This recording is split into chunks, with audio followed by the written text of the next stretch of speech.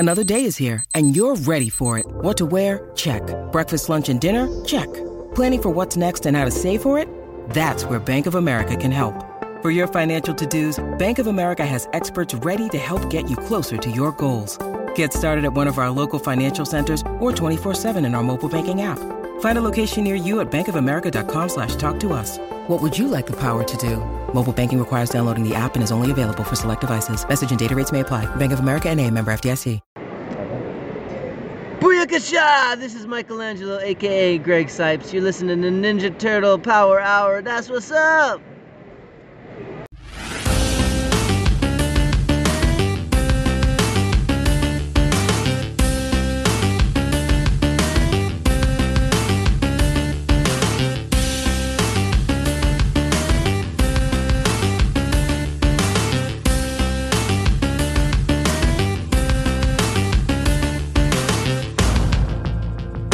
Welcome to the Ninja Turtle Power Hour. I'm Spencer Toon. I'm Keith McGuffey.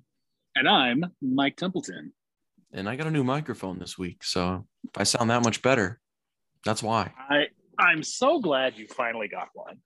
You may hear more obnoxious clicking noises when I talk. More spit in my mouth.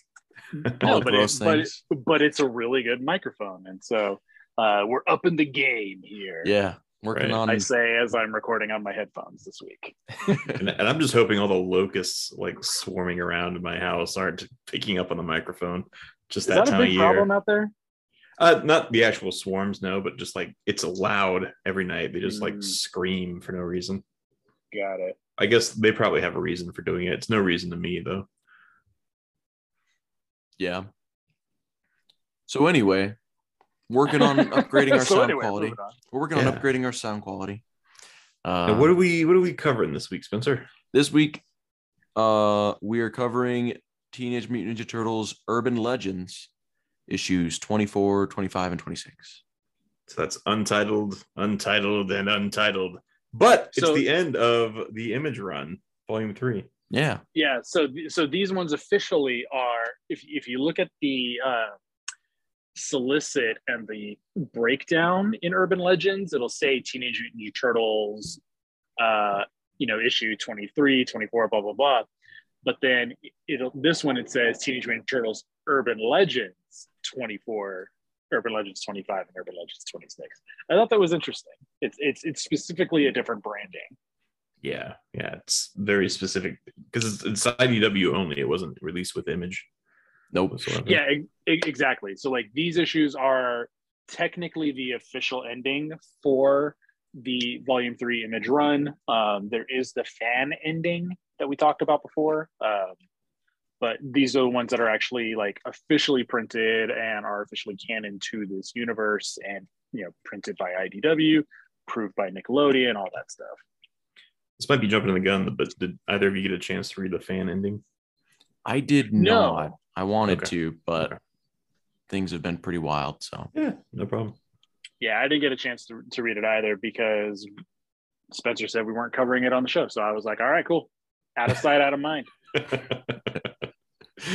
Yeah, I don't know that we should open our podcast up to too much fanfic. Yeah, because we'll be on here forever. Mm-hmm.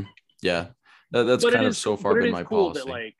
It is cool that it was kind of the official ending for 20 years, because I didn't even realize until I was looking at this that these issues didn't even come out until last year. Mm-hmm. So 2020 is when my issue came out. 2021 is when the trade was put out with the issues in it. So it's that's just crazy that literally it was so recent that this ended. So yeah, kind of out of left field too. It seems like I get reprinting them, but then making an ending to it, it's just icing on the cake. But I don't know. It's just why they even do it, instead of just re-releasing the, it's above and beyond. And where was the market for it, Exactly. Because I was gonna say who was clamoring for an ending to this run of the Turtles? Because issue 23 kind of wraps up pretty well. It ends on a cliffhanger, but it's not a dire cliffhanger that needed answering, you know? Yeah, there's just a lot of unanswered plot threads that these books actually successfully all cover. And like the people who were clamoring for an ending, like they made their own ending, right? So yeah. So like on paper, it doesn't make a lot of sense. I appreciate it a whole lot, but just like on paper, it seems crazy. Yeah, like I'm not knocking this, and I'm glad that we have it, and for the most part, it's a satisfying ending. Mm-hmm. Like I don't have any other questions really, other than one kind of sticking point, but that's an anchovy I'll get to. But yeah, why don't we dive into it? Yeah, guys, let me tell you a story. Perhaps I can best explain. The story of my young friends and I is really the story of a man named Hamato Yoshi. So, issue number 24 came out July 1st of 2020. Stories by Gary Carlson, arts by Frank Fosco, colors by Adam Gazowski, letters by Sean Lee, editor is Megan Brown. So, Leo has been thinking about it, and he's fairly sure that Karai is behind the mask of Lady Shredder. So he and Pimiko and Raphael are on their way to go confront her. Leo crashes in through the window of the building where Karai's at and finds her there with her daughter that we thought had died during City at War. However, she's actually in a coma on life support. Karai says that she is not Shredder and thinks that the name should have died with him. She hates him for what his soldiers did to his daughter. She belittles Pimiko as an illegitimate daughter of Shredder, and suddenly enters Lord Komodo and Lady Shredder. Komodo attacks Pimiko for having betrayed her, and Leo fights Lady Shredder. While this is all going down, April's on a talk show touring with Michelangelo's book, since he can't do it himself. Mikey is watching it on TV with Shadow and Dr. X. Donnie is also there, but he is meditating to help Splinter, who has apparently gotten worse lately. In the astral plane, Dawn finds that Chang is still leeching off of Master Splinter. Dawn tried to fight Chang off, but is failing at doing so. In the physical plane, some of Dawn's armor is detaching itself from him and tries to attach to Shadow and Splinter. Dr. X jumps in with an EMP to save them. It shuts down the nanotechnology, but also Dr. X's exosuit. Dawn awakes to his armor not functioning. So back at the fight, Leo realizes the identity of Lady Shredder is the AI part of the cyborg armor that had attached itself to Lurch earlier. We learn that Pimiko's mother was Komodo's sister and known as Headhunter. She had a fling with Shredder after trying to assassinate them, then left when she learned that she was pregnant. Komodo kept Pimiko and trained her to be the ultimate kunoichi. While Leo and Pimiko are battling, Raphael confronts Karai. She was the one sending people to kill the Foot while he was in charge. She admits to it and says that it's because she hates them for what they did to her daughter. Back at the apartment, pieces of Donnie's armor are falling off, and he thinks he might be dying. He was so injured from before that he's sure this is bad news. But Dr. X points out that is not so. Dawn has actually been healing this whole time. Suddenly, the metal is trying to attach to Dr. X. Dun, dun, dun. To be continued. In TMNT Urban Legends number 25, this was originally released just 2 years ago, July 2020. Story by Gary Carlson, art by Frank Fosco, colors by Adam Gazowski, letters by Sean Lee. So in Karai's apartment, Lady Shredder has turned her hands into guns and is shooting at Leo. Karai intervenes and knocks off Lady Shredder's helmet, revealing that it's actually her daughter, Amai. It turns out that Karai has been the body that she's been looking over is actually Lurch, who had been weakened by the cyborg's parasitic nanobots.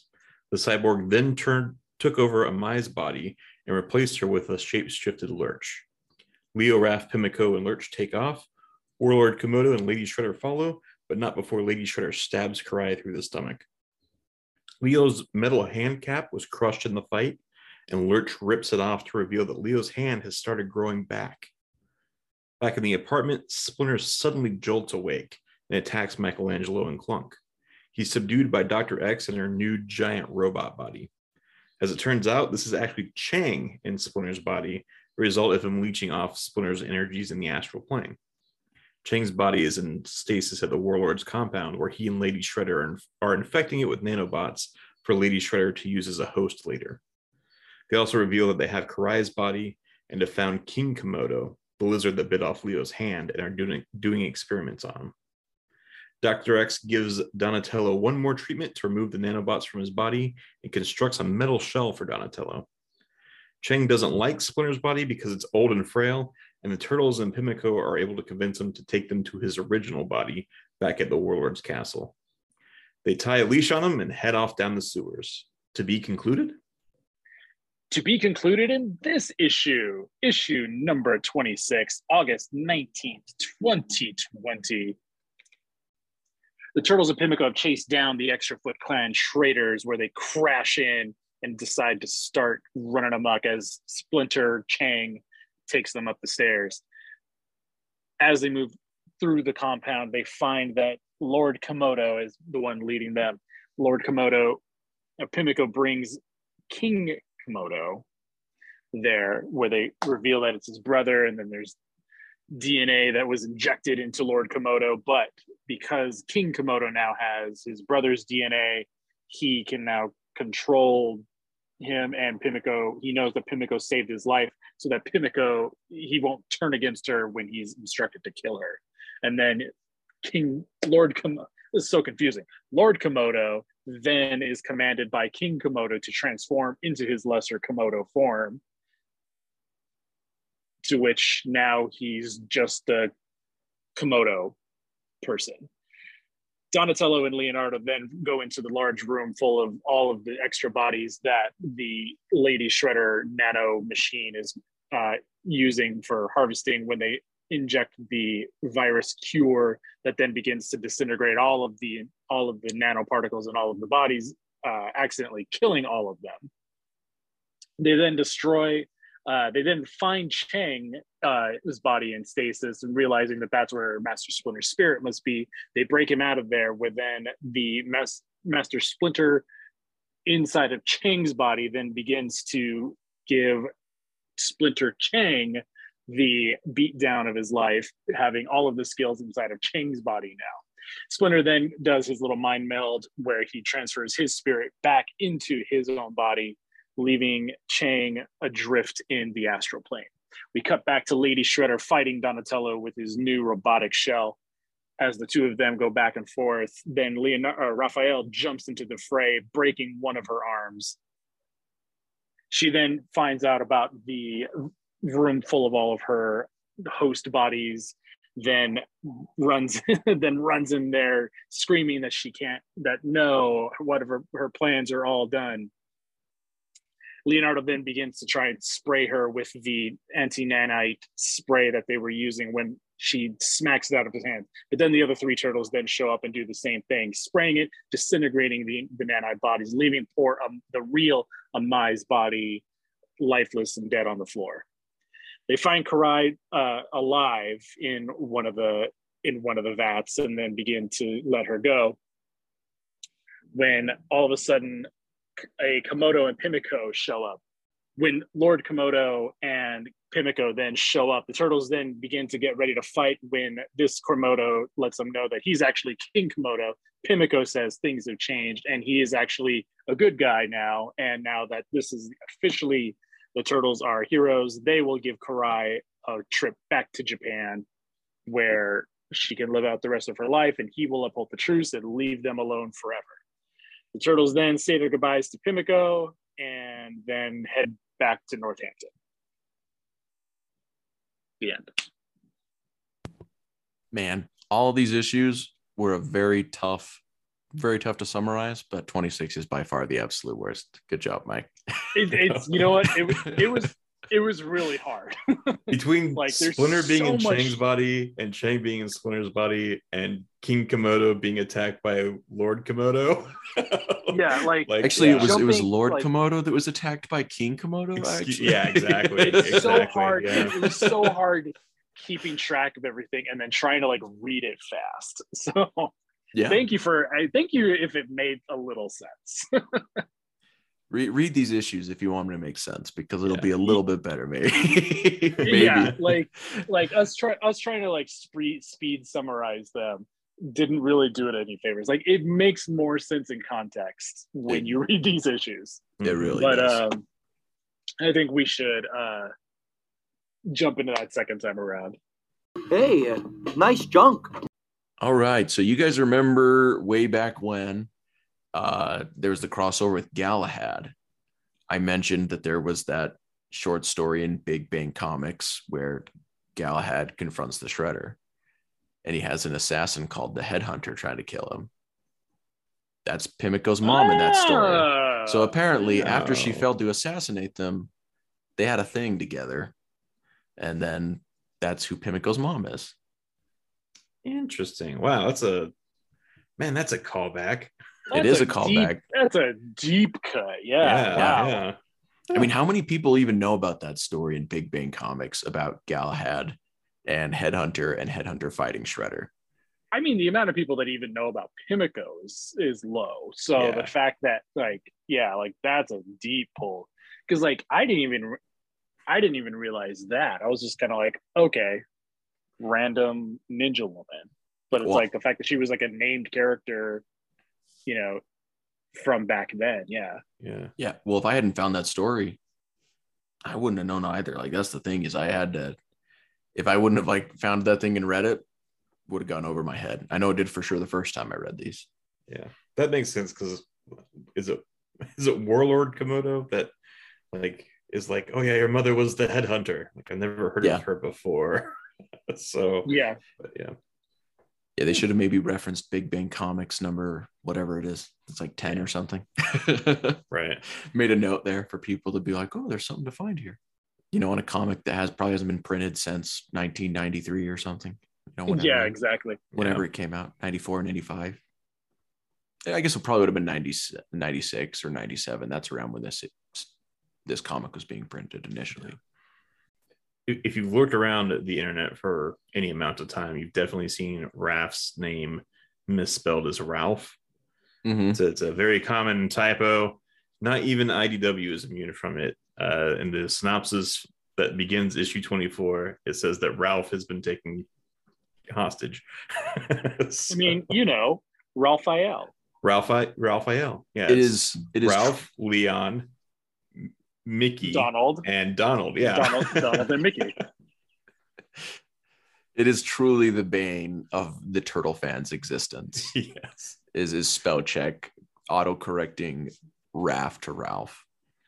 Which, everyone's been there. I mean, honestly, like it's not a thing you can spell check. It's a thing you have to proofread, and it's I'm guilty of misspelling things very easily. So I leave entire articles out of things I write on the internet. So like articles isn't like I'll just accidentally omit those as I'm typing, and then I have to like go back and edit it and fix it later. And then if I'm like stuck on Twitter or something, I'm screwed because I can't go back and edit it and fix it. That's the worst, is like when people have already started liking it and you're like, do I own up to the spelling error and leave it, or do I sacrifice those likes? I feel you. Yeah, it's like just a little bit ago we put up our first little TikTok like a meme. I just put it up. It was me that made it, but I totally like misspelled the title on it. I deleted it and like resubmitted it like 3 different times because I kept doing like spell anyway because I kept messing up.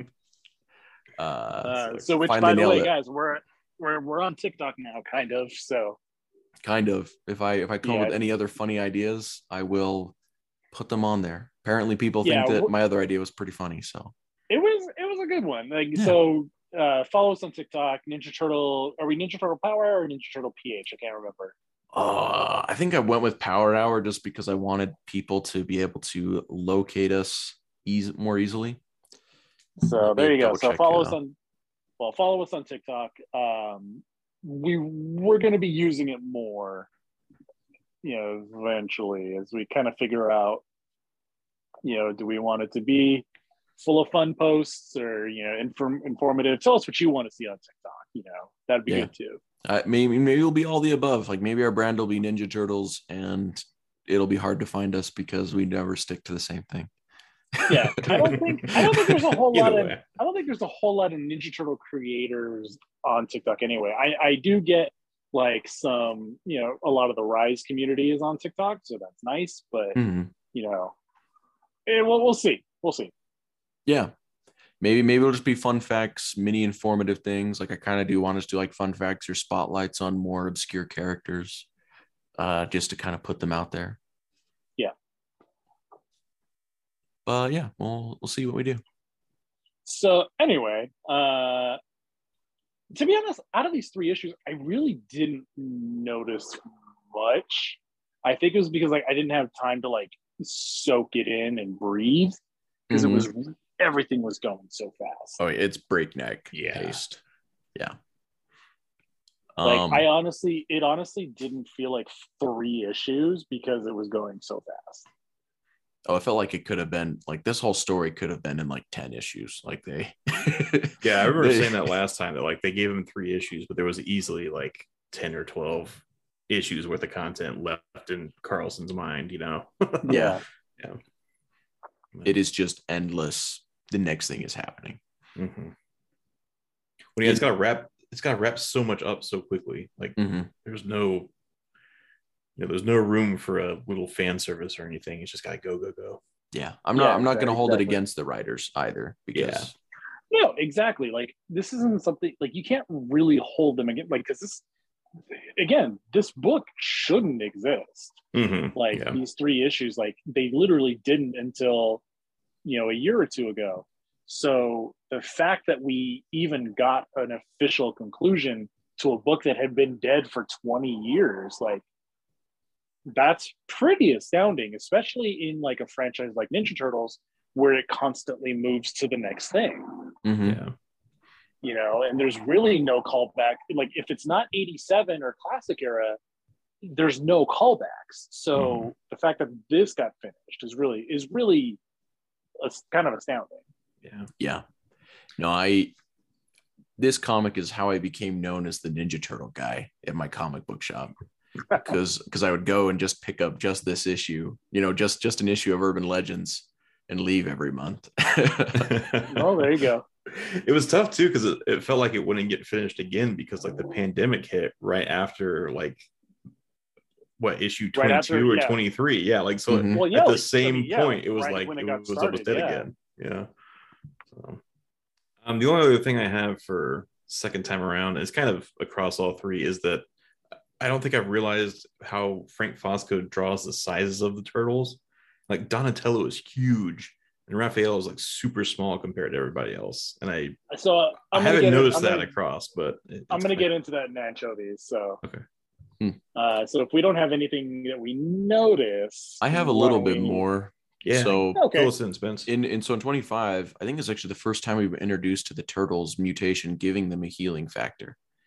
That they heal like extra quickly and can straight up like regenerate hands that have been bitten off. We like this idea is in the last Ronin, that they can heal more quickly and kind of have more to their mutation. So did they say that it was the mutation that was giving them those healing powers or not? Because I missed that. I think so. I think they just attributed it's heavily implied, right? Yeah, I don't know what else would make them heal like that. Yeah.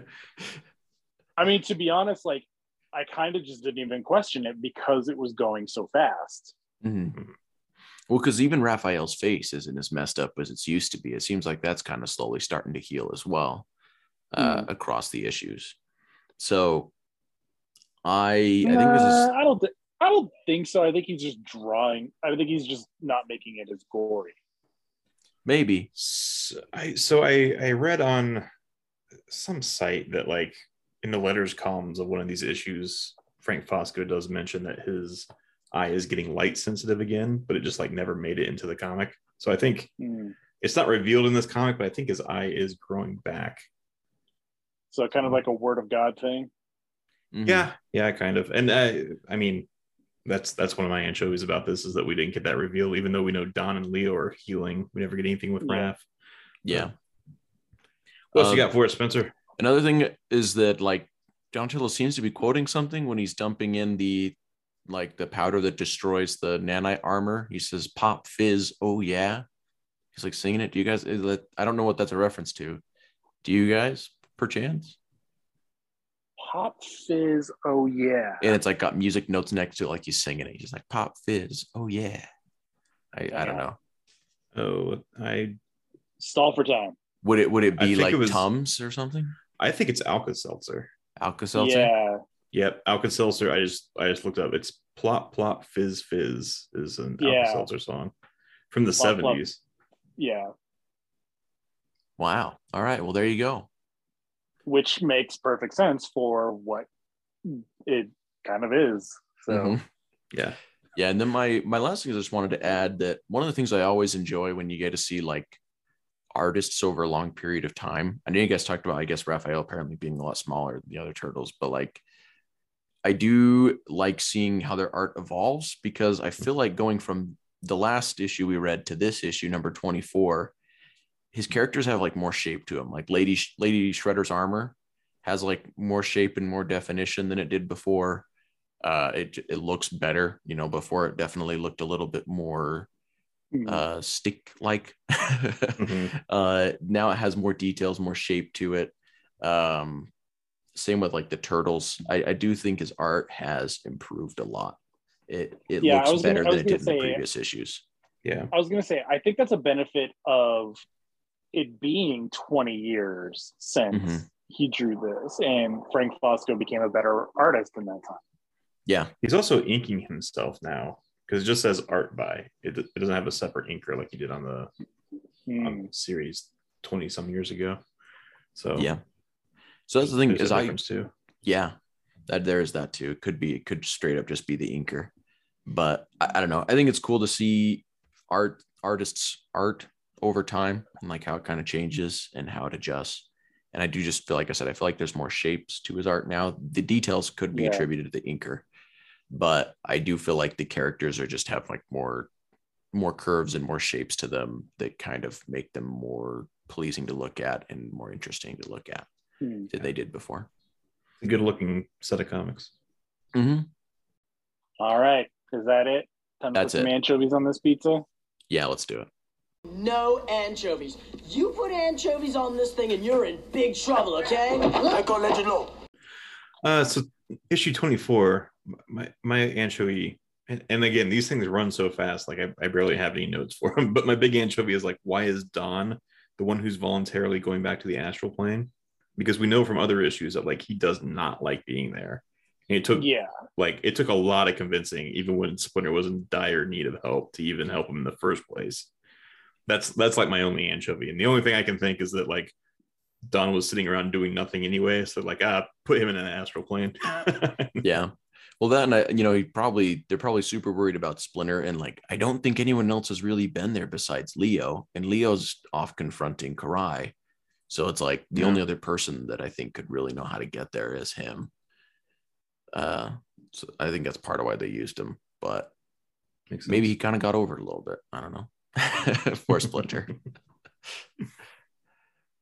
For me, I kind of said I wouldn't hold it against it, but like it does make it kind of a weird read how like there's just these like nonstop reveals. The breakneck pace, they go to confront Karai and then just like walk in Warlord Komodo and Lady Shredder, like right there for some reason in Karai's building. And it's to move the plot along and to make things, happen so they can tie up all these plot threads that they'd left. But and then was very fast. Warlord was like working with the Foot Clan, but then King Komodo didn't want the Foot Clan messing with his business. I don't know. It's all very, very quick. Yeah. I feel like a lot of it had to be kind of condensed down to like, so remind me, was Lurch was an original character for like not already an Image and like part of the Savage Dragon universe, right? Yeah, part of like with Vanguard, but Vanguard is a side character for Savage Dragon.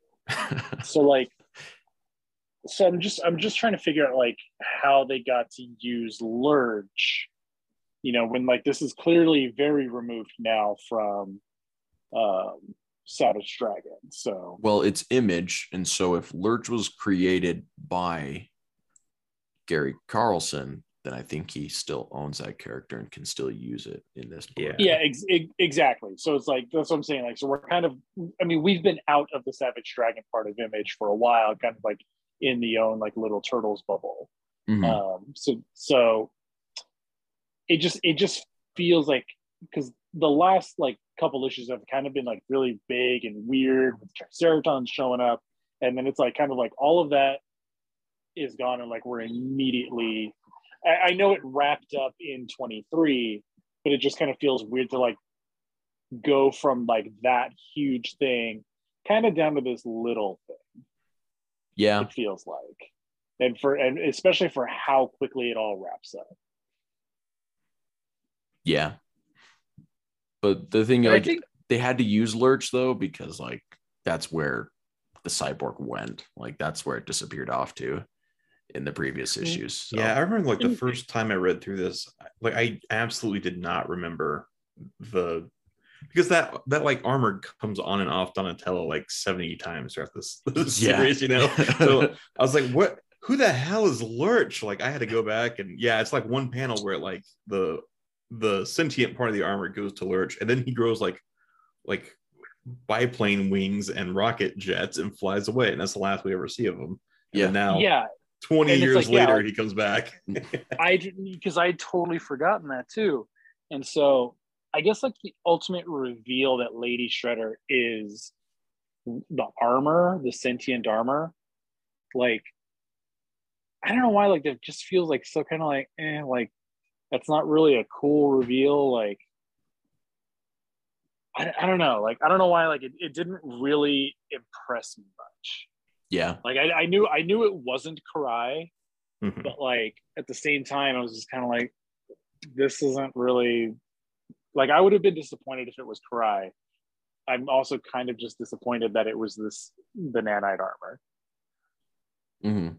Yeah, it does seem kind of weird, but I don't really know how many. Yeah, I don't really know how many other like previously known characters they could have revealed it to be, though. No, you're right, and that's the thing, is like that's why like I'm not holding it against the book for that, because like there's not really many characters that it could have been. Like Karai is really like the top suspect. Mm-hmm. I just think it's kind of disappointing that it's that, and it's like in this case, like it would have made sense if it had been Pimiko, if they hadn't already given her heel turn in the last, like when the book was originally running. In the fan comic, which benefits from having like all of volume 4 and Tales volume 2 already published, Lady Shredder is not Lurch. It's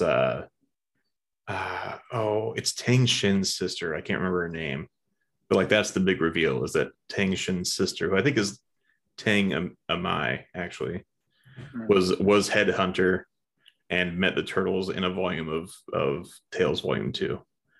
See, like that's kind of cool. It is kind of cool, but also like as much as this book goes at a breakneck pace, like that one's super duper slowed down, because like the first half of the first book is just explaining who this character is. So it's like, every pendulum swings in two directions, and sometimes it's way too fast and sometimes it's way too slow. So no, you're right. Yeah. And so another thing, like I said at the top, like this moves so quickly, and the way it's literally like the way they are in the lab in one panel, and then in the next panel are in Northampton. Mm-hmm. Yeah, feels like it kind of just ends. I hate that ending. Yeah. Like they don't, like, it's like, Leo, like your hand's growing back. Like, oh, okay, cool. And then Lord Komodo, or King Komodo, is like, I'll call you a limousine. And then Splinter's like, I've never ridden in a limousine. And then next page, Northampton. Yeah. And it's like, they never really address like what's going on. Like Casey and April, like their last appearance was in like, was it in 25 or Yeah, 24? they're like you guys go ahead, we'll defend the homestead or whatever. Yeah. And it's like, okay, like it's such a minor thing, but it's like, what is Mikey gonna do? Is Mikey gonna continue writing from Northampton, and then like April's gonna be publishing it for him? Like, what's the deal here? And I know it's like, it's stupid, it's not important, but it's like, it's one of those things. It's like the book kind of set it up, so I need some kind of payoff on like that relationship. And it's like, are April and Casey, do they even know that the Turtles left to go to Northampton? Right. They're just like waiting at home, like, do you think they're still alive?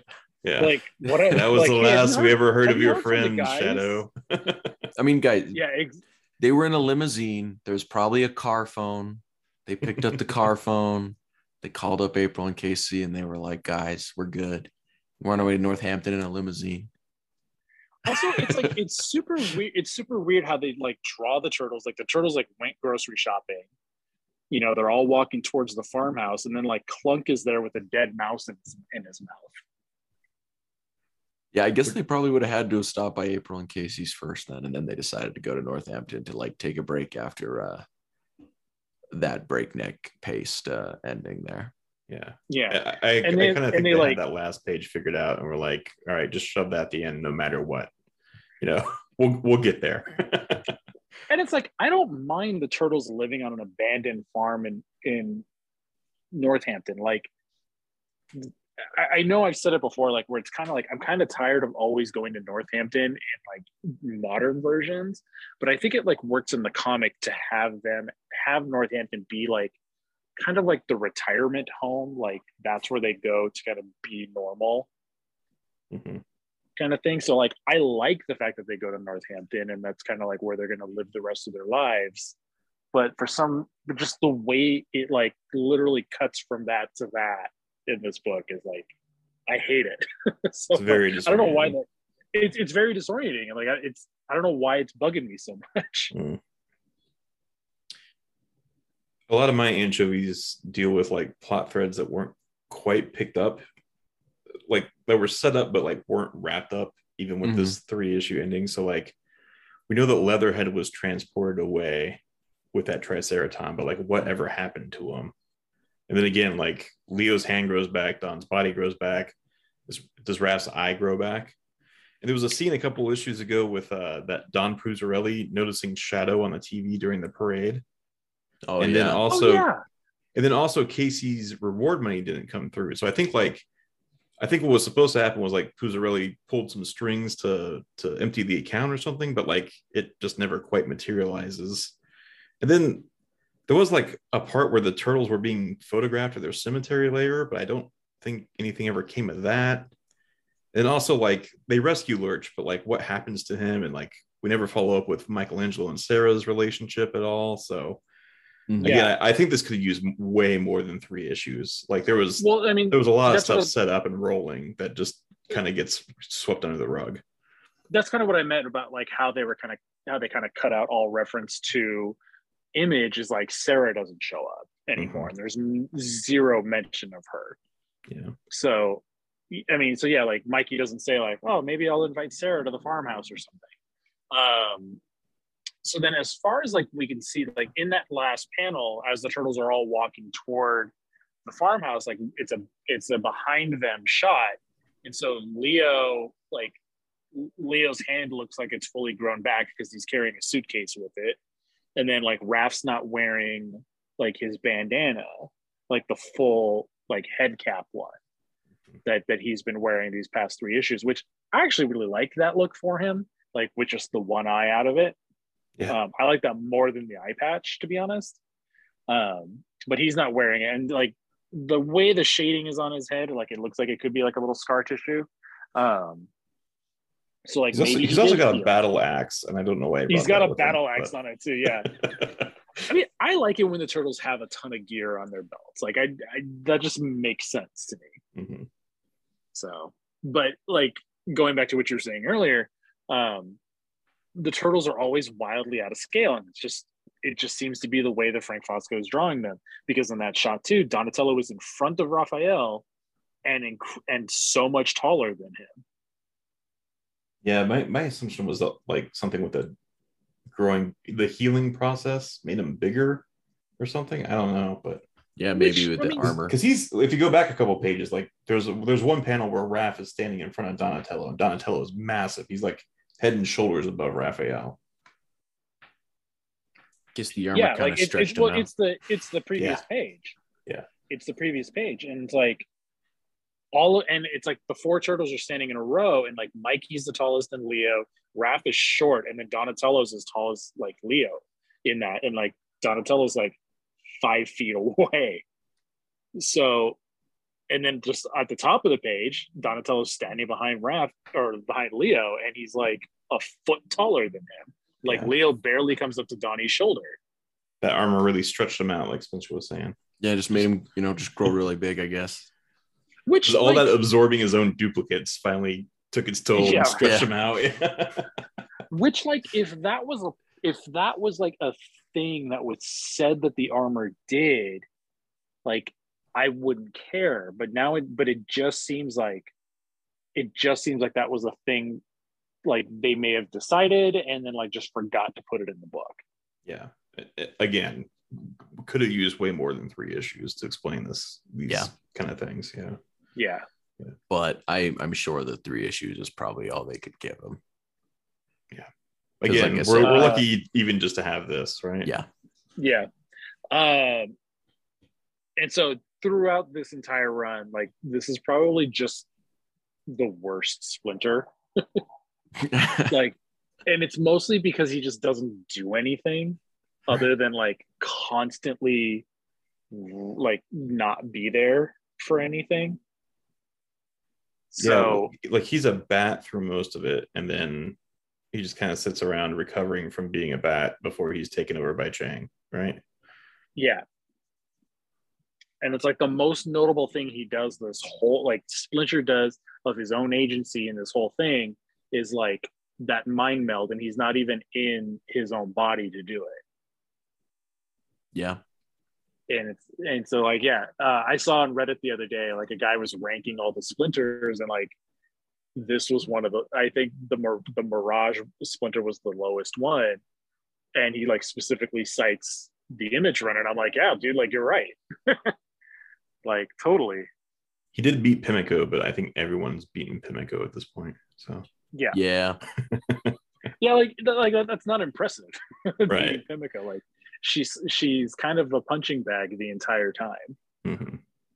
And it's like, I get it, like she's Shredder's daughter, so she wants his armor, but it's like, why do you want the armor if it doesn't come with the Foot Clan? Like, what's the point? I think it's just probably the only thing she has left that she can claim. Yeah. Like I guess, but at the same time, it's like, it's not like it, because the whole like idea of Shredder like being like what's the word I'm looking for, but like generational armor, like that's not a thing that was in the books at the time. Like Shredder, like Oroku Saki was the first Shredder, and so it's like it's literally one generation of armor. Whereas we also know that he has like a whole armory full of armor, so like just give her an armor, let her have her toy. Like why didn't she take any of the other ones? Like why does she want the one that's custom fit for Raph? Like why not take one that's like a little bit more fitted for a human? Because like I was saying, like the generational armor thing for Shredders like wasn't really a thing until I think it was like 2012 where he says that like the helmet, I forget what's like the Kabuto or something, like that is ancient. But that's like the only part of the armor that is. So, and even then it's like it's not really even armor, it's like the shoulder pads and like the wrist gauntlets. It's not like Shredder wore chest armor, like he wore like a tunic. And the shin gauntlets too, man. All the spikes. Yeah. No, I know. It's like, so it's like all the spikes, but but it's not like a suit of armor. It's literally just like, pieces that he wore over his pajamas. Gotta stay agile. Yeah, I mean, totally. So yeah, I don't know, like Pimiko's whole like crazy like I need Shredder's armor thing, it doesn't pay off either, and then she just goes back to Japan, I guess, with Komodo. Yeah. So but yeah, that's all I have for anchovies. Spencer, did you have anything else? My only thing is that like I do feel like this has a chance to like really be its own timeline, where you have this timeline where like Leo has only one arm, and like this universe where Donatello's a cyborg, and it kind of just like ditches that in favor of you technically can kind of just worm this into Volume 4's continuity now, since they're healed and they can heal. Like you can technically kind of wedge into Mirage's continuity, beginning to end. Like it doesn't really change anything, and so yeah, like it kind of broad strokes fits into Volume 4. It even kind of broad strokes fits into Last Ronin. Like, well, I mean, anyway. Yeah, there's some of the, like I said, essentially at the end of the day, it's like reset back to the turtles are just fine out in Northampton, right? Yeah, like it's kind of resets at the end of the day. Because so it was even kind of implied that like the rest of Donnie's cyborg parts are going to fall off eventually, because like his shell was growing again underneath it. Yeah. And so I guess that raises another question: is like when all of his cyber bits fall off, is Donnie going to be the same height? Good question. Probably. I don't know. But either way, it does feel like it can kind of just fit in there now and still be a part of continuity on the technicality that it makes it so that everything that happened in this run is all kind of fixed and resolved, except for like, the bits with the mob and stuff. But you can just, I guess, assume that those were done off in a different off comic because Ninja Turtles does that. Even in Volume 4, there's a few where it's like, this thing, we'll explain it later in a volume of Tales of the Teenage Mutant Ninja Turtles that never happened. Exactly. So like that could also be the case here. So technically you could fit it now into the continuity of, which is why I've decided to include it into the continuity of the Mirage comics, because it ends on the fact that they're going to be healed eventually and they'll be okay. So like you could technically fit it in there now. Cool. But so I kind of wish it stayed an alternate timeline, I guess was my point. Is like I kind of like there being like this alternate timeline where Donatello's a cyborg and Raphael has one eye. It still officially is. Like you're like we're talking about headcanoning it back into Mirage proper, but it's like it's still technically its own timeline. So it is still technically its own timeline, but I kind of would have, I guess what I'm saying is I kind of would have liked the cyborg thing to stick around and the other things that were very unique about this run for it to kind of like end that way. But I can see why there's plenty of people that would want I'm with you there. To return to things being well and okay. Yeah. I just feel like they could have really taken advantage of like the Elseworld side of this, where it's like, here's a separate timeline. And they did. All right. Well, I think that is enough hemming and hawing about things we didn't like. Why don't we talk about things we did? Oh, I love being a turtle.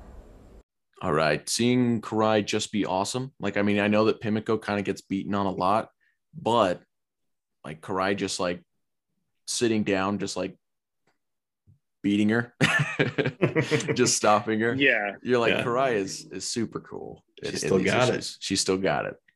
Yeah. Like I really liked Karai. It was good seeing her again and just kind of being like literally just a badass sitting there in a chair. Like, yeah, I do like that they explained her absence, because that was like a big plot point very early in this series that Karai was missing. I really like the first couple pages. We get a few cowabungas, including one from Pimiko as they kind of crash into Karai's place, which I thought was fun. Yeah, and then Raph's like, "Don't do that. Don't do that." Yeah. Like that was a good bit, and it was nice to see Pimiko kind of cutting loose and being like, just having fun with that. So yeah, I liked that bit. It was a good joke. Yeah, well, I did just like seeing Pimiko like hanging out with the turtles. Like it's kind of cool when they have like another ninja friend that's like hanging with them, or like another friend that's part of the group now for a little bit that's going in on a mission doing some stuff. I also like seeing April kind of being the face of Michelangelo's books, and then just like the lies she comes up with and how she came up with the pen name Michelangelo. It was like what her parents, Michael and Angel or something. I think it was like aunt and uncle. She said her favorite aunt and uncle. Yeah, that was it. Michael and Angela or something like that were their names, and so then she turned it into Michelangelo. Yeah, which is a good bit. So that was that. I like that. Mm-hmm. I'll say it again. Like I do feel like they're able to tie up a whole lot of loose plot threads in these 3 issues. Things like the fact that Chang was leeching off of Splinter's energy and he was still out there and they hadn't solved that. And so they were able to like bring that back around and kind of wrap that up and take care of Chang. They were able to reveal who Lady Shredder was, even if it was such a breakneck reveal that it couldn't really build up the drama of seeing who it was going to be. So I feel like that's really kind of what probably made it disappointing, is just the fact that it's like, because it wasn't allowed enough time to kind of sit and like build the suspense to the reveal, it just kind of like pop. When then like Donatello fights Lady Shredder at one point, which is like, it's him versus the armor that was controlling him for so long, but it only gets like 1 page of time. Like I would have liked to see more. I'm glad that we got him at least confronting it, but yeah, I guess that's a sign of a good story that leaves you wanting more. So yeah, shouldn't complain. That's the thing, is there's a lot of good ideas in this story. Yeah, it's just the fact that it's like all crammed into 3 issues that kind of makes it, to me, in my opinion, kind of makes it struggle quite a bit. If they could have broken this up into more issues, it'd be pretty solid. Yeah, 3 seems like an arbitrary number. I don't. Yeah. Anyway, I shouldn't harp on it anymore. We're in what we loved about. What we loved. So it also successfully ties up everything with King Komodo and Warlord Komodo. Like that's tied up. We tied up the AI robot having left, so that kind of ties back into Lady Shredder. So yeah, it does. Even though it did leave a few plot threads that were still kind of there, like with Puzzarelli and a few other things, we got a lot tied up. The big questions like who is Lady Shredder and things like that were all solved. I think this also, like these issues, like were probably the strongest Frank Vasco's art's been this entire run. Yeah. And like we said at the top, like that's kind of the benefit of him coming back 20 years later. Like you would assume he became a better artist in that time. And so like it's still very much stylized like in that Frank Fosco art style, but it is a lot better. And this is kind of like a segue, not really a segue, but like it's specific to Urban Legends. I really like all of Kevin Eastman's covers on it. And I don't normally go for the Kevin Eastman covers, but like they're all so good. Yeah. Like the Dr. X cover, the one where Raph is like breaking, like pulling the pillars that he was chained to down. Like all of these covers are so good. Like I kind of want to put them as like backgrounds on my iPad or my phone. Yeah, they really gnarly. I really like I think I've mentioned it before. It's a few issues back, but like the one of like Raphael in the Shredder armor, and he's like posed all epically with it. I think that one. Yeah, like looking over his shoulder. Kevin Eastman covers. Yeah. Like I love the cover I love the cover that they used for the book, like for the trade, where it's like the 3 turtles and Raph, like the 3 turtles are in their Foot Elite gear and Raph is in the Shredder armor. Like that's a good cover. Leo sitting on the gravestone is good. like all of these covers are just really good. Yeah. Like the Pimiko versus Raph one is really good. Like I really like all these Kevin Eastman covers. As long as we're still talking about the art, I got something for 25. I want to jump to 26. That opening page with like Raph in the manhole and just all those deep shadows and heavy inks. It looks so epic. That's what I want as my phone background. It's amazing. That red sky behind him. It's a striking image. I love it. I just screenshotted that, so I can do that. Nice. Yeah. And now I'm about to completely go back on everything I said about the separate timeline thing, because while I'm kind of like, man, it was cool to have that separate timeline where you had like a Cyborg, Donatello, and all these other things. It is kind of neat that he can now be like, well, my story can be included in canon now. Because before it was completely disregarded by Peter Laird. As Peter Laird was like, I this is not what I'm excited to write as an ending for someone else's story. I want to write my own thing, which I don't blame Peter for that either. Yeah. But now you can kind of like read it along in the Mirage issues and you can just kind of include it because it's really not too much of a stretch. Somehow Leatherhead returned and that's all that really matters. Right. Yeah. One thing I love, and it's in issue 25, but Leo gets his like hand cap thing crushed and gets ripped off. And in that interaction, there's a point where Raph says that Leo needs someone to kiss his boo-boo. Remember, like way back, Leo said that about Raph's face. I'm just so glad that like 23 years later, they finally like looped back to that joke. Yeah, Raphael's able to like rub it in. Like, he's been waiting this whole time. And like I know I said I hated that last time, but I liked the callback this time. But like it's really great because it's like he's throwing it back in Leo's face. It's like this. It's like a callback to it, but it's in this way where like we get to acknowledge that Leo was being a jerk at the time, and he's now able to like throw it back at him. Because before I hope Frank Fosco realized how much of a jerk. I mean, Frank Fosco and Gary Carlson. Like, I hope they realized how much of a jerk Leo was, and they kind of made him less of a jerk.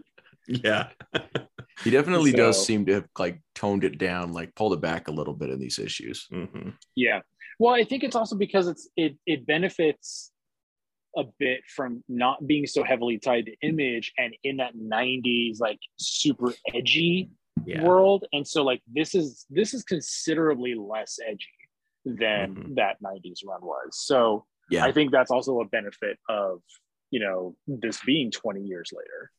You don't have to keep up that image. Yeah, exactly. Oh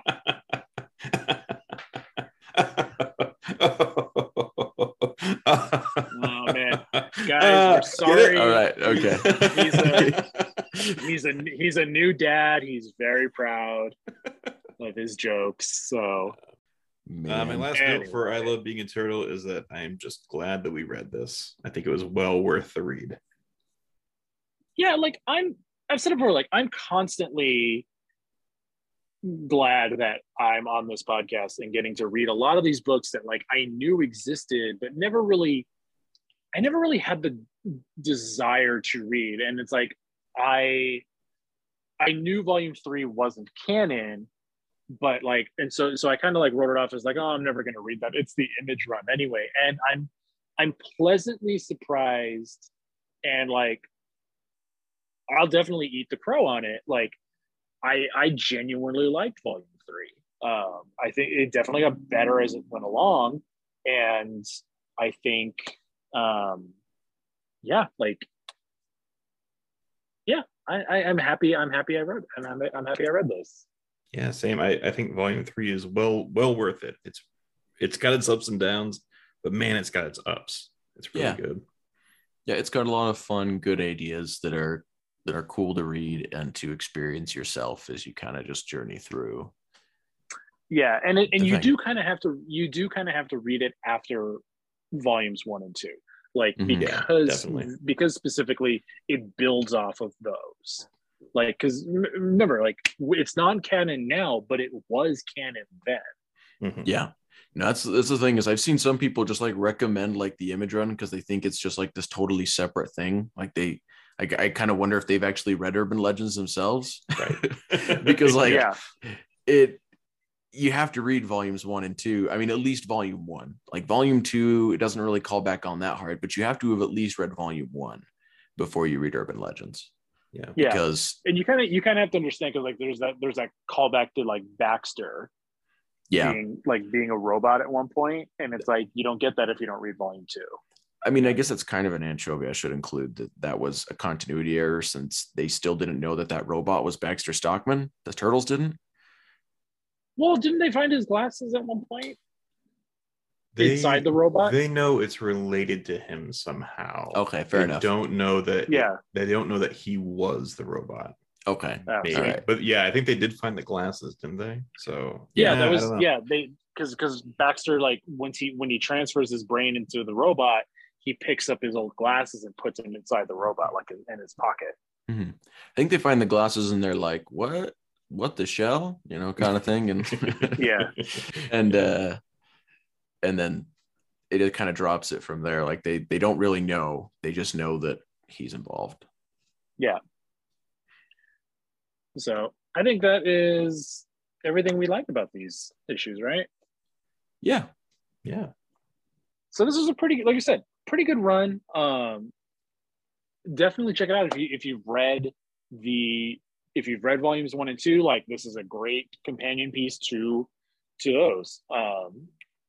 It built off of it, and you kind of get a tone of like how comics were in the 90s, because like the Turtles are kind of radically different than they were in the original Mirage run, but it evens itself out by the end. So I would say I heavily recommend Urban Legends. Same. I think it's for a specific crowd that's like super into Ninja Turtles, but yeah, heavily recommended for that crowd. Yeah, like, which is funny because like it's not something I thought I would be saying when we started volume 3. Right. So I guess Keith, take us into the news. This is April O'Neil of Channel 6.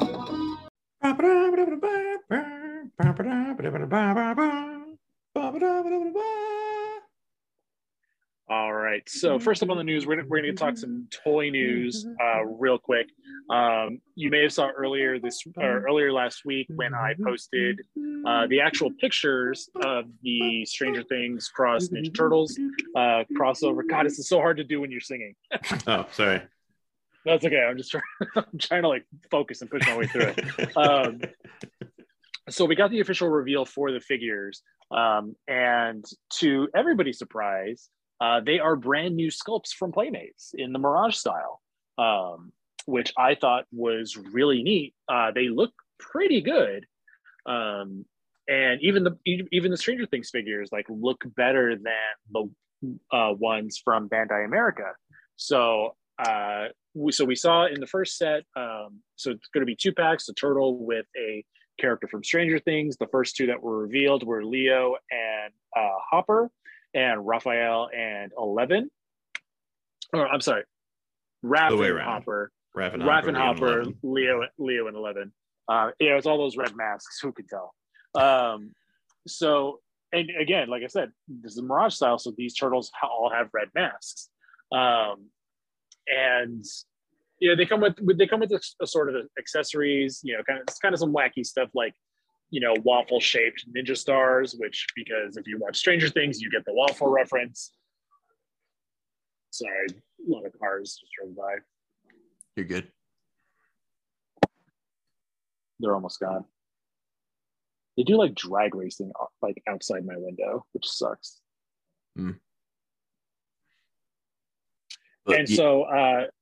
So these figures, these 2 packs are $40 each. So the same price as like the Cobra Kai 2 packs and the upcoming Street Fighter 2 packs. What was actually really surprising is that these are Target exclusive. So they're up for a pre-order right now, $40 each. The other 2 sets are going to be coming. These ones are set to release in October. The next 2 sets are going up for pre-order in February of 2023, and that's going to be Donatello and Lucas, and Michelangelo and Dustin. So there's no word on yet if this is going to continue, because there are a lot more Stranger Things characters than there are Ninja Turtles. So we don't know if there's going to be a Casey Mirage character, if April's going to show up in this line, if Splinter's going to show up in this line. What I did like is that the back of the box kind of gives like a little story reason for this crossover to exist. Because one of the big questions was, why is this the thing? Why? Yeah, exactly. Which I mean, the reason why it's happening is, money. Stranger Things just dropped season 4, and Ninja Turtles, it's an evergreen franchise. So, but that's what I love about it, is that like Playmates took the extra effort to give you a reason why the Turtles are hanging out with Stranger Things kids, and like why specifically like the Mirage Turtles are doing it. So on the back of the box, there's a little blurb. It says, the Turtles have tracked TCRI's latest illegal experiments from New York City to Hawkins, Indiana, where it's trying to harness the power of the Upside Down. The half-shell heroes must team up with Eleven and her friends to try and stop TCRI's next experiment before it succeeds. So like, okay. I like it. Like, it's a little in-universe reason for this to exist. Yeah. But like comic books, TCRI isn't evil, and they don't do illegal experiments. But I'll let it pass. It's the toys. It's the toys. Yeah, like it's a toy. It's a toy universe. Like it. So I like it. It's at least more of an attempt than what we got initially, which was just like they're crossing over. Don't question it. Yeah. Yeah, and like even the Cobra Kai set like had a little blurb on the back where like the Turtles are joining the Valley Karate Tournament, And so like Playmates takes the extra effort to make these fun, and that's what I appreciate, and that's why I like it.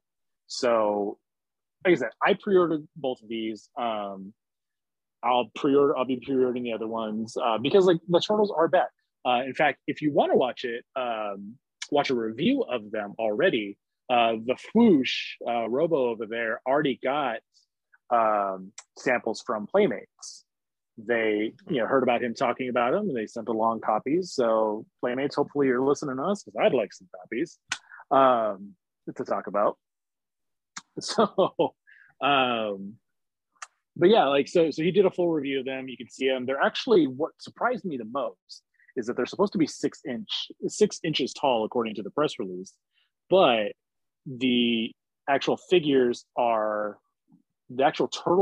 taller than the Super 7 turtles, which are already like in that 7-inch range. So these are pretty tall figures. So they're definitely not going to fit in with your NECA Mirage turtles. Okay. Yeah, for me, the thing that's kind of cool about it is that they did bother to do the Mirage Turtles, because Mirage started around the same time that Stranger Things takes place. Right. Yeah. Like, so season 3 is what is the the Stranger Things characters are in their season 3 looks and costumes, and so that is set in like 1985. So like we're still, or 1984. So it's like, yeah, it's the year that the Turtles came. Exactly. Like, so this would definitely be the year of Mirage Turtles. So like it makes sense why it's these ones, and not like they could have gone the easy route and made it the classic cartoon series, but I'm really glad that they didn't, and that they're based on Mirage. Like, that's really cool. Yeah, like it is cool that they cared that much to put that effort into it. I really appreciate it. Yeah. So like I said, I'm picking all of these up. I don't know if you guys are. I know, Spencer, you don't do toys that much. Yeah, I don't do toys that much, and I haven't really watched Stranger Things. So I've watched like the first season, and then I just kind of fell off the track. What about you, Keith? If they ever put out just the Turtles, I might buy them. I don't have any interest in the Stranger Things part. I like the Stranger Things. Like, I love the show, but I really the Stranger Things characters look really good, and like they could easily pass as like civilians in a display for me. So I'm kind of thinking a little bit more outside the box for it. Like I'm not getting it just for the turtles. So Gotcha. which I know a lot of people are, and that's fine. Like, but I just don't want people getting upset, because they're like, oh, I got to pay $40 for turtles, and it's like, well, you're technically getting two figures, so it's like, it's $20 for the turtles. If you don't want the Stranger Things figures, I mean, that's kind of on you. So either wait for an individual release or bite the bullet, and even then you can sell the other figures if you want. So anyhow, so that's it for Stranger Things. Like I said, you can find the pictures on our Facebook. The Foosh has his review up of them. Next in Toy News, Playmates announced that they're doing 3 more of those like box sets that they've been doing for the past year. So the next 3 that are going to be up for, I think they're actually up for pre-order right now. No, sorry, they're not up for pre-order now. They're just the solicits got out there. So the first one is called the Retro Villains box set, which is a box set that has Foot Soldier, Leatherhead, Mutagen Man, and Wingnut and Screwloose. So cool. 4 figures I never had. The next ones are the Toon Turtles, which if you remember the old vintage toy line, the Toon Turtles were like, they had like this glossy paint on them. They were like glittery. Yeah, like almost kind of glittery. And they all had like wacky actions, like, Leonardo's eyes bugged out of his head. Michelangelo like flicked his tongue out of his mouth. I never liked those figures when I was younger. I thought they were ugly as sin. Yeah, I have the Michelangelo, and I pulled them out of a box a couple weeks ago. I was like, man, this is a bad looking figure. And like the accessories were all like bulbous too, like they're supposed to be like cartoony or something. Yeah, I'm not excited that they're re-putting those out. I'm happy for the people that want them. They're not for me. Yeah. So I don't care. Like they're not hideous figures. I think the play features are just kind of what kills it. Like Raph spins his head. Donatello's like bandana, like the bandana ties like spin. So I think Leo and Mikey suffer the worst out of this. Like Leo's eye popping thing is just like, that's really hideous. Oh man. in fact, like it's a popular GIF that like people use and like in social media. So it's like, it's just funny that this figure is coming back out. It's just one of those things where like the CEOs thought that people loved this figure because it's like a meme and they just don't quite understand meme culture. So like, oh, everyone obviously wants this. I don't think it's that. I don't think Playmates is that conscious about that kind of stuff. But it's just funny to me that this is the figure that does it, and it's just coming back out. Anyway, and the last box set that's coming out is the Sewer Heroes, which is Mighty Bebop, Super Don, Super Mike, and Rhino Man.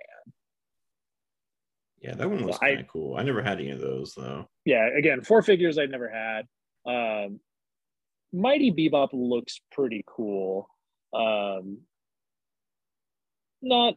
It's not something I absolutely need. I never had these figures, so I don't know, like, Mighty Bebop comes with like a little sidekick because they used to put those in there. In fact, all of the Sewer Heroes too, they all have like little sidekicks. Mm-hmm. Which are usually like non-articulated tiny figures.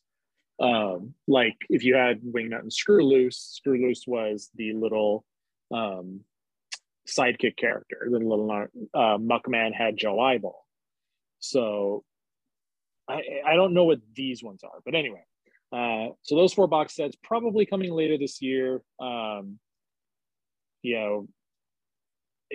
something I'm super interested in because I don't really collect out much of the old vintage toy line, but for the dudes that want it and the dudes that are excited for the vintage toy line, like, I'm glad that this is coming out for them. Cool. Yeah, and the Donatello almost looks like the the Dark Turtle. So if you're missing out on your loot crate, this might be a stopgap solution for you. Yeah.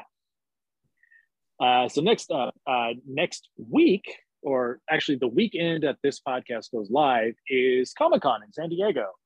That big old international thing. So there's always a showing for Ninja Turtles there because IDW is in San Diego. So they love going down there and talking Turtles. Same thing with Kevin. Kevin's always at San Diego Comic-Con.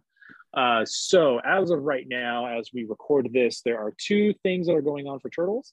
Konami is bringing the Cowabunga collection to San Diego. So it'll be playable at Konami's booth, which is really cool. I like Konami's booth. They've always got a really big one at the end of the hall. So you'll be able to play Cowabunga collection there. Hopefully they do an announcement date there as well. So we know like when this collection is coming out. So they can, hopefully it's soon so they can kind of ride the wave of Shredder's Revenge, Yeah. Also kind of segueing off of Comic-Con news, just because I mentioned Shredder's Revenge, they just announced this week that the game has sold officially 1 million copies. Yeah. So congratulations to the team at Tribute and .emu. Hopefully that means DLC and extra characters and extra stages, because 1 million copies ain't nothing to sneeze at. That's pretty good. Mm-hmm. And then the big news. Hopefully this doesn't get outdated as soon as this episode goes live, but Ben Bishop has tweeted out that there's going to be a panel for IDW down there. They're going to be talking, most likely they're going to be talking about the new Ninja Turtles comic that's set in the 87 universe that we talked about a couple of weeks ago. Yeah, I have a screenshot that Keith sent me.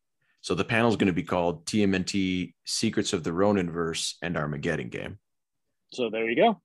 So Armageddon Games opening moves just dropped this week as we record this, yesterday or 2 days ago. So go pick up that.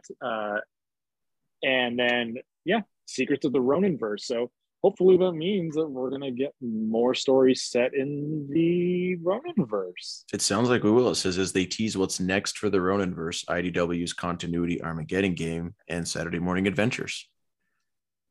So sweet. That'll be at 10 a.m. on that Saturday. So that's probably the Pacific time, probably California time. So you'll have to account for that. But it's sounding like, who knows? Maybe we'll get a sequel. Maybe we'll get a prequel or something. We'll have to see what they come out with, what they tease. Maybe we'll get both at the same time. Maybe we'll get a movie announced. Could you imagine? That'd be awesome.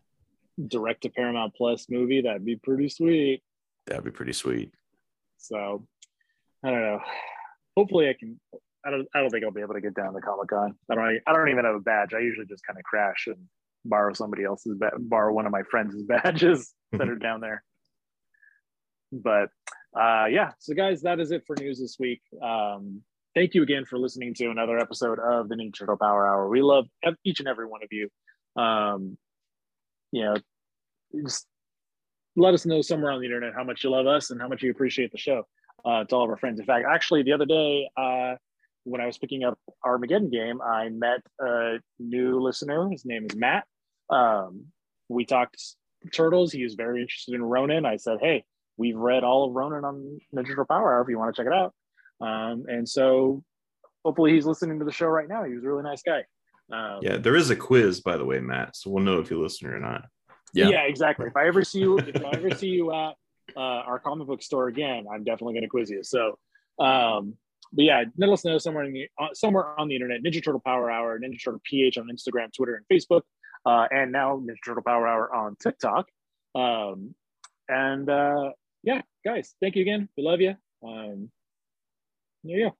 Yeah. So, Spencer, what are we doing next week?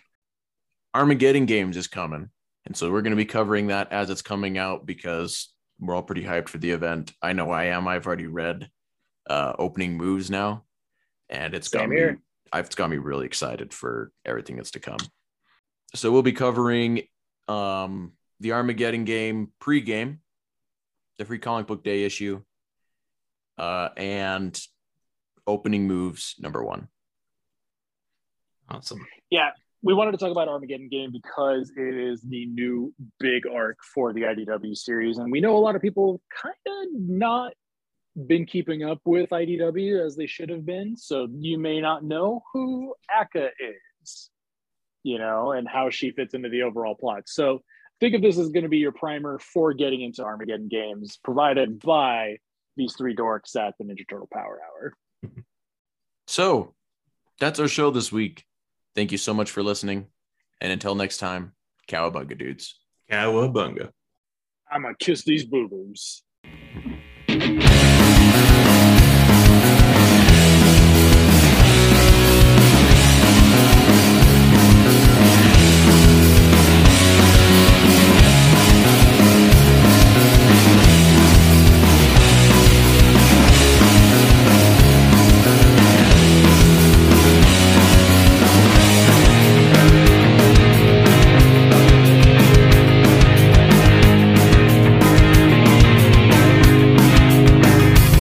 When you need mealtime inspiration, it's worth shopping Kroger, where you'll find over 30,000 mouth-watering choices that excite your inner foodie. And no matter what tasty choice you make, you'll enjoy our everyday low prices, plus extra ways to save, like digital coupons worth over $600 each week. You can also save up to $1 off per gallon at the pump with fuel points. More savings and more inspiring flavors make shopping Kroger worth it every time. Kroger, fresh for everyone. Fuel restrictions apply.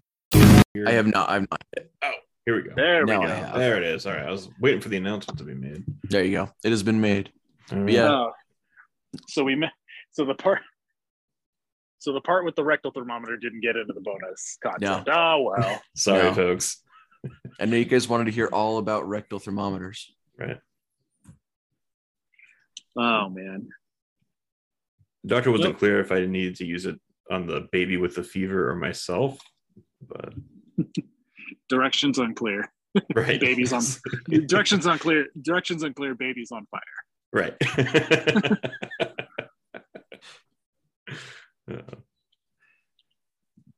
Oh, but yeah. Sorry if my voice is a little weird today. Kind of screamed a little bit more than I thought I would at the concert last night. So yeah, who did you see? It was the Airborne Toxic event. And then they had an opener that was really, really good called Mondo Cosmo. That is like a new band that I'm like, oh, I'm really into this. So if you're really into like, it's very like soulful rock. Like they kind of remind me of like Rattle and Hum, Joshua Tree, U2 kind of era. But like, so, it's very soulful kind of music. It's got a little bit more of a punch to it. I guess you could say a little more kick to it, but like not like a heavy kick. More like anyway, it kind of, CCR, soul rock kind of stuff, bluegrassy, but it's kind of like Ray LaMontagne, if you ever heard Ray LaMontagne. Anyway, it sits in that area. I heard of everyone except Ray LaMontagne. Ray LaMontagne. I Can Hold You. Like every other band you named off, I think I've heard of, except the one you were like, oh, it's like this one. Yeah, it's kind of like a roots rock kind of thing. Yeah, I guess. Okay. Check them out. Mondo Cosmo. Yeah, so anyway, pretty good bands. Guys, what do we have for news this week? Was there anything? Armageddon Game came out. I announced it in the last episode, did some creative editing to make it sound like I said it right the first time. Cowabunga Collection, Konami's taking it to Comic-Con. Oh yeah, I remember seeing that. That's it. There's some toy news I don't really care about.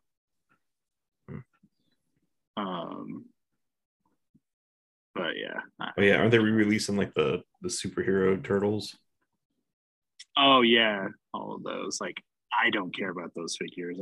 I was the superhero turtles, and then there's like the sewer. I forget what they're calling them, but it's Wingnut, Wingnut and Screw Loose. I can't remember the others now. Pull it up real quick. I guess we haven't announced any of the other ones. Maybe we shouldn't even bother with that. Yeah. No. There's it's like three sets. It's the superhero turtles. So it's like And Playmates. Did we talk about the Stranger Things figures last week?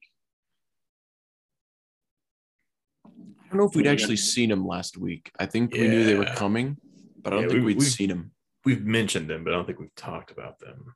Okay, because we had the reveal earlier this week. Oh, was that earlier this week? God, it feels so long ago. Yeah. Yeah, it's been a long week. New box set. So it's Retro Villains, Toon Turtles, and Sewer Heroes. Watch, just because we're recording on Friday, tomorrow there's going to be some big announcement on like Saturday. Instead of, on like we could Thursday. do the new Playmates sets. They're pretty significant for people who are into those, but yeah. All right. Yeah, Konami Cowabunga collection at Comic-Con, the Stranger Things figures, and the Playmates figures. Yeah, I'd care like a little bit more about the Playmates figures if Michelangelo was like in a Turtle Titan costume. Well, he wasn't Turtle. He wasn't Turtle Titan in the. He is a superhero though. Yeah, I know there's the classic one, but like Turtle Titan, dude, you know? Right. Those got like the. To be honest, this is a better costume than Turtle Titan though. So. No. The Turtle Titan one, like it's so charming because it still looks like he could have just made it himself, like threw some stuff together, put it on.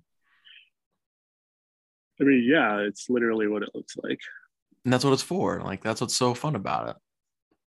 And he's his own superhero releases, costume. 1994.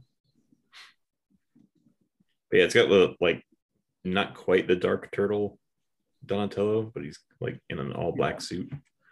Kind of cool.